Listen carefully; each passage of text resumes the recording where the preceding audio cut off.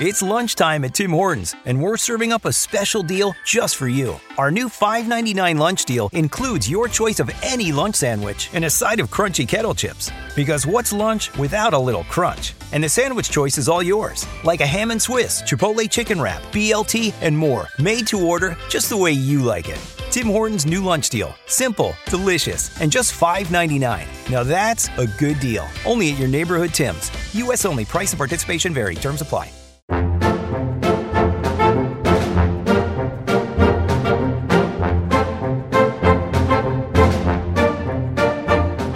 Welcome to Disney Deciphered, a podcast helping you save money, time, and stress as you plan your Disney vacation. In today's episode, we take a deeper look at Magic Kingdom, going over advanced Fast Pass strategies, character experiences, specialty dining, and more.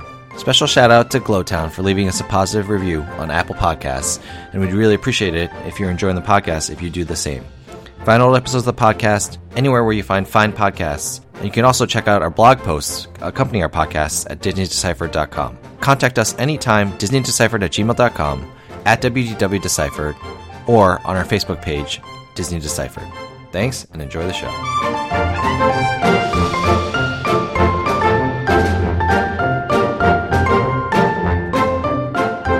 Hi, I'm Joe from As Joe Flies.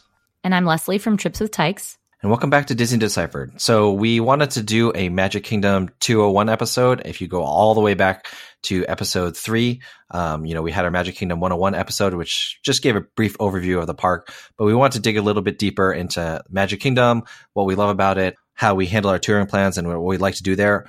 As we were coming up with our show notes, we kind of realized that we could probably talk for like 3 hours about Magic Kingdom.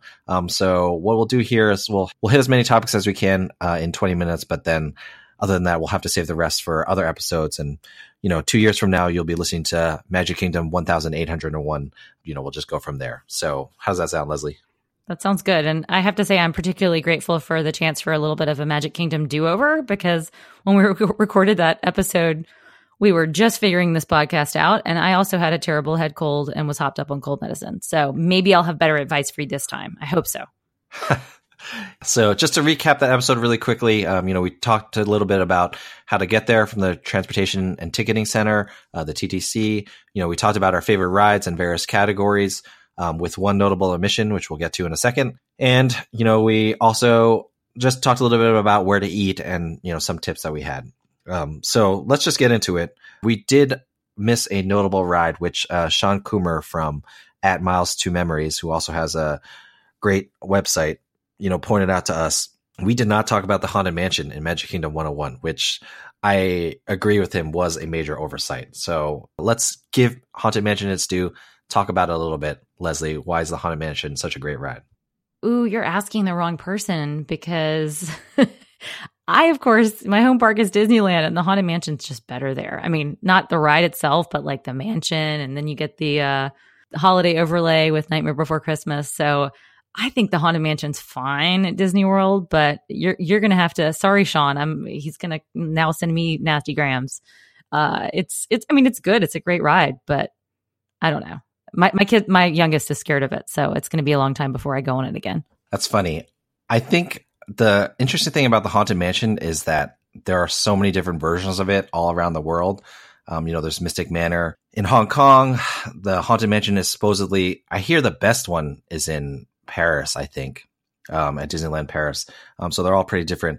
I will say that the funny thing about the Haunted Mansion in Disney World is that like they had some kind of Imagineer change in the middle. So if you go through there, you'll feel that it's kind of very different thematically in different sections of the Haunted Mansion, which makes it, for some people, it makes it a bit of an uneven experience. For me, I think it's just kind of funny to see like one part, it's like obviously trying to be scary, but not really. And then other parts is just trying to be like comedy. So, it's pretty funny. I don't know if the Disneyland version is like that. I don't know if I've sort of examined the different stages of the Haunted Mansion as much as you have. The rides seem pretty similar to me at both Disneyland and Disney World, but I'm going to have to take a more critical eye next time I ride it. Homework, Leslie. Anyway, Okay. Sean, we've talked about the Haunted Mansion for 2 minutes. We are moving on. You're welcome. But let's talk about rides that you feel are underrated, or attractions that you feel are underrated at the Magic Kingdom. What are kind of those attractions at Magic Kingdom that you love that don't get as much press or as much positive feedback from others? I'm going to go super underrated. People Mover is going to be my first choice, which is a ride that's no longer around at Disneyland. So the only place you can ride it is at Disney World. And it's just a good option. It never has a very long line. If you're really hot on like a summer day, it at least is shaded and you're moving. So you're getting a breeze and you get to go through some of the sort of old school, like behind the scenes kind of places at Disney World. I love the People Mover. It doesn't scare young children. It's everything to me. Yeah, that is definitely one of my favorite rides. I will stay in Tomorrowland. I wouldn't say this is a underrated attraction, but it is pretty difficult to get on without a line. I really love the Astro Orbiter, but the problem is the lines there are crazy at any time from 10 a.m. and half an hour before closing. So one thing I would suggest is, if you're in the park early, and especially if your kids aren't into thrill rides, so you're not running to Seven Dwarfs Mine Train or whatever, you can be one of the first people on Astro Orbiter and take one of those rides. And I just really love it because it's got a great view of the park.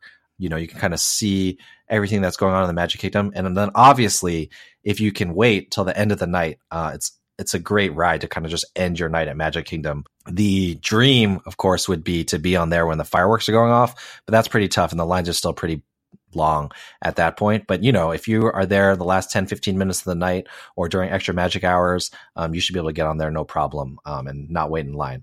It is basically the slowest load time of any ride, maybe in all of Walt Disney World, but I really love that ride. Yeah, for that reason, I don't think I've been on it in like a decade. So, I've, but I'll have to add it to my list on the next trip just to get to experience the joy that you have. Yeah, I mean, it's definitely not worth waiting for. Well, for a long time, but it is a nice experience. Any other underrated rides that you can think of? I'm not sure it's fully underrated, but I love the Jungle Cruise. I mean, it's probably a middle of the road attraction in terms of popularity. If you get a good skipper, and you really can sometimes. I had my best skipper ever on a trip about 2 years ago to Disney World. It is funny. And, I know you don't like the corny humor, but if you're like me and you love like Skipper Canteen and Jungle Cruise is like a can't miss every time I go. Yeah, speaking of corny humor that I don't like, a couple of my friends went to Monsters, Inc. Laugh Floor the last time that we were there without me, and they said it was actually pretty good, and they had a good time there. And that attraction has zero interest to me, but I don't know if you have any experience with it and if you think that's something that's worth checking out for people. That's kind of shocking to me. It usually is pretty panned. I haven't done it in a long time, so I couldn't tell you. But maybe it's gotten better. Yeah, I think it's one of those things where it's like depends on the cast member that's running it. So maybe they had they may also just have a terrible sense of humor. Who knows? Fair enough. Other than that, in terms of underrated attractions, I think that's pretty much it. Every single attraction in the Magic Kingdom is usually crowded. And so even if it's not underrated, it's going to be crowded regardless. That's been my experience.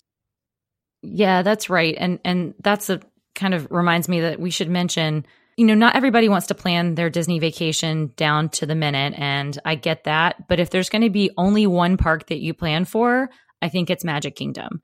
It's definitely possible just to stroll into Epcot for the day and walk around and take in the sights. I don't think that's as possible for Magic Kingdom, especially if you want to ride, the most popular rides.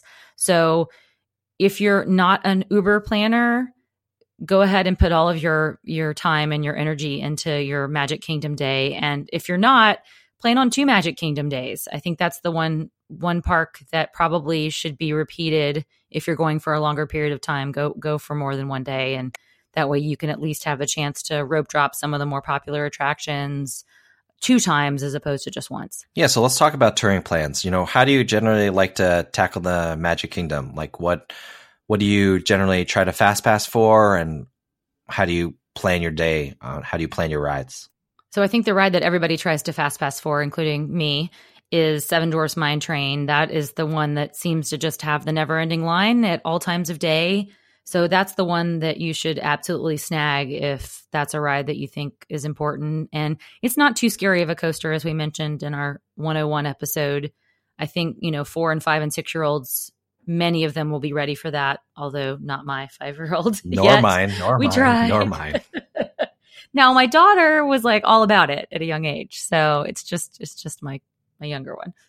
But yeah, that's the must do. And then Peter Pan. That's the other one that is super popular because that is a ride that everybody in the family can do, babies up to, grandparents and everybody in between. So it's super popular and it has a much lower capacity than some of the bigger attractions like Pirates or, those kind of attractions. So the line just does stay long. So those are my two. If I can get them and plan 60 days in advance, then if I'm staying in a Disney World hotel, that I'm always looking for first. What about you, Joe? Yeah, so I generally will fast pass one of the mountains. So either Splash, Space, or Big Thunder, or all of them, if I can. Definitely, if I want to take my kids on Peter Pan, I will fast pass that one. But we said in another episode, I will get 3 fast passes early, like say for 9 a.m., 10 a.m., and 11 a.m., so that I can use that rolling fourth fast pass. After you use your first 3, you can start making other fast pass reservations for the rest of the day, kind of throughout the rest of the day. Oh, I always also want to fast pass Enchanted Tales with Belle if I'm with my kids, because they want to go, and that line can get pretty long. In terms of touring, what I like to do is I like to start in Tomorrowland and make my way around the hub counterclockwise. So if you get to Tomorrowland at Road Drop, like I said, it's easy to start with Astro Orbiter. The line at Buzz Lightyear is pretty short. You can hit up Teacups on the way, making your way north. You can go like Teacups, Tomorrowland Speedway if your kids are into that, although maybe bring a mask so you don't die from all the pollution. And, kind of making your way up Winnie the Pooh. You can hit a lot of those rides between 9 a.m. and 11 a.m. or whenever Rope Drop is, aka when the park opens. Those first 2 hours, you can hit a lot of those rides in Tomorrowland and Fantasyland with pretty minimal waits because it's after 10, 11 a.m. that the crowds get pretty busy. Yeah, that's right. We tend to do it slightly in reverse. We usually start in Fantasyland and then make our way to the couple of Tomorrowland attractions that we want to hit and then peel out and head over to, say, Adventureland and do some of those attractions. But it's the same strategy. There are a lot of smaller attractions within close proximity to each other, especially in Fantasyland. So it's possible just, hop on Winnie the Pooh, hop on Small World, do the Teacups and hit a lot of things in close succession. And that's when you really need to be making the most of Rope Drop. I mean, you can get a lot of attractions in the first hour or two if you're going. So no bathroom breaks, no snack breaks, pack some snacks, keep moving and get those rides in quickly. And then when the crowds build by, as you're approaching closer to lunchtime, you can slow it down. Because nothing says fun to a kid more than being shuttled from attraction to attraction as quickly as possible. Hey, we're paying a lot of money for these tickets, Joe. Yeah. My kids are going to like it. Yeah. I just parked so at Tomorrowland, I just parked the stroller by People Mover and then just throw my kid on my back and piggyback them from Buzz all the way to Teacups. And then, because it's much faster to carry them than to put them in their stroller. I will say, even though I do love the People Mover, I never do that during my Rope Drop hour. I always save that for later because although the line has been worse the last few times I've been there, but still, People Mover lines are not there will be a time of the day where you can get into the People Mover with no line. That was where we hit the last trip when we were there at the end of June and it was blazingly hot and we did early morning extra magic hour and put our children through the Force March that I just alluded to. At about 11:30, we were all just, sweaty and exhausted. And that was when we got on the People Mover with our, 5 or 10 minute wait. And we're so grateful for it. Yep. That's the way to do it. This is a good time to talk about, there are rides where you will sometimes encounter huge lines and sometimes encounter tiny lines. I will highlight one. It's a Small World. If you have a young kid, you are probably going to need to ride that. The best time to ride that, I would say, is, towards the end of the day, late afternoon and further. That's when most people have ridden it already and the lines are pretty low. Actually, for our family, if we're not doing Astro Orbiter as our last ride, we'll do Small World as the last ride because there's never a line. And sometimes our kids want to go on twice because they love to punish us in retribution for dragging them around as much as possible. But definitely be aware that lines do fluctuate, and don't wait for like longer than half an hour for Small World. You're not being efficient with your time if you do that. Yeah, that's right. And the other thing to note is that wait times, standby wait times at Magic Kingdom sometimes just don't seem to make sense at all. And I think that's because there are so many attractions at Magic Kingdom that offer Fast Pass. I think there's like 25 maybe attractions that offer Fast Pass. And that can really mess with standby wait times, I think. So sometimes it's like, why on earth does Small World have a 30 or 45 minute wait, or Winnie the Pooh or something like that? And I think it's Disney manipulating wait times because of the how much they're offering Fast Pass or not offering Fast Pass. But it doesn't always make sense, and it's not always the same. And even if you go at sort of a medium crowd time, you may find the line for one of those attractions just radically different than at another medium crowd time. Yeah, not to be too geeky, but just so people know, like at least 70% of the people who are getting on rides are people who have Fast Passes. So that's kind of how Disney manipulates that. And it can get all the way up to like 80%. So that's why Seven Dwarfs Mine Train standby wait time is 120 minutes, because 60-70% of the people who are getting on that train have Fast Passes. And that's also why you should be snagging those 4th and 5th Fast Passes, especially at Magic Kingdom, like Joe was saying, making your reservations for your first 3 early in the morning, because there is availability for a lot of those more moderately popular or less popular attractions. There is availability for those in the afternoon and evening. So it's possible to really roll through quite a few Fast Passes and not have to use the standby lines at all. Yeah, especially if you're like not a thrill ride family, like Pirates, Haunted Mansion, Small World, even Peter Pan sometimes, although that gets pretty busy. Enchanted Tales with Belle, Little Mermaid, like all those rides you should be able to find Fast Passes for in the mid to late afternoon. So, you can finish your first 3 and then just start looking for those and plan your day around that. I think Magic Kingdom, because of that, I do agree with you that you should go in with a plan and kind of a direction, but because you can get those Fast Passes, sometimes you can be more flexible with your plan and not be as rigid as you might want to be. Yeah, that's right. You can definitely take more of the afternoon and evening by ear. And if you go in with a really firm, say like first 3-hour plan and with your 3 Fast Passes, and knock a lot of things out. Yeah, and then after you've dragged your kid from ride to ride for 3 hours, they're crying and hate you, and then you just go back to the hotel. And that's a day. No, now it's time to eat. It's lunchtime, Joe. So we got to talk about some restaurants and all of that here. I don't know if I can recommend any more restaurants than we talked about in 101. So at 101, we discussed Columbia Harbor House. You did. What was your pick for eating? Oh, Skipper Canteen. Skipper Canteen. That's always my pick. And then in our character dining episode, I talked about Crystal Palace. Other than that, I think the real food to highlight is if you can handle it, there's a spicy chicken waffle sandwich at, what's that place called? Oh, where we ate with you. Yeah, in Liberty Square. What's that place called? I don't know. That's your place. Yeah, so that is at Sleepy Hollow Refreshments, like in Liberty Square. That is a hidden gem, and it's really good. People love Casey's hot dogs. I think there's too much bread, although the hot dog's really good. But, the real tip is make sure at all these quick service restaurants you use mobile ordering. You will really save quite a bit of time in line when you do that.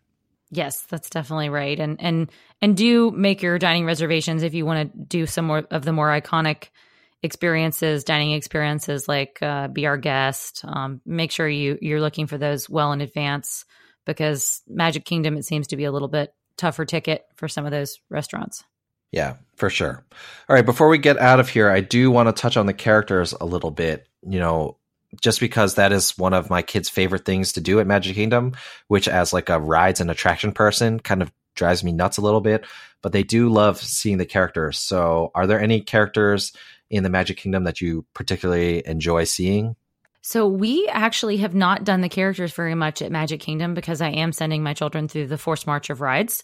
And, but that is definitely a way to do the Magic Kingdom. There are so many character meet and greets, princesses and Fab Fives, and there are a lot of locations. You could almost make a day of character meet and greets in Magic Kingdom. And it sounds like maybe you have, Joe. Should you tell us about that? Yeah, I mean, so we always make it a point to fast pass Mickey Mouse at Town Hall Square. We used to love going there when Mickey would talk to us. And so he sung Happy Birthday to my daughter once, and that was awesome. So we really love that. My daughter loves Tinkerbell too, and her line is usually shorter, so you can do standby for that. So 2 tricks for characters, kind of like guaranteed characters. The first I would say is if you have a kid who wants to meet Belle, definitely do Enchanted Tales with Belle, because it's kind of half attraction, half character meet and greet. She doesn't do autographs, but basically they go through the story of Beauty and the Beast, but your kids, if they want to, can be involved in the play that they do. It's really cute, and my kids love it, and they like being involved, and then you get a photo op with Belle at the end. The other thing that we really like to do is Pete's Silly Sideshow, which is where Dumbo is.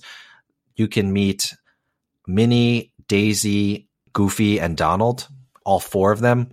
And if you get there right around 9:50, because those character meet and greets usually open around 10, or get there 10 minutes before they open, you can usually get all 4 of those characters within 20 minutes. The lines are pretty short.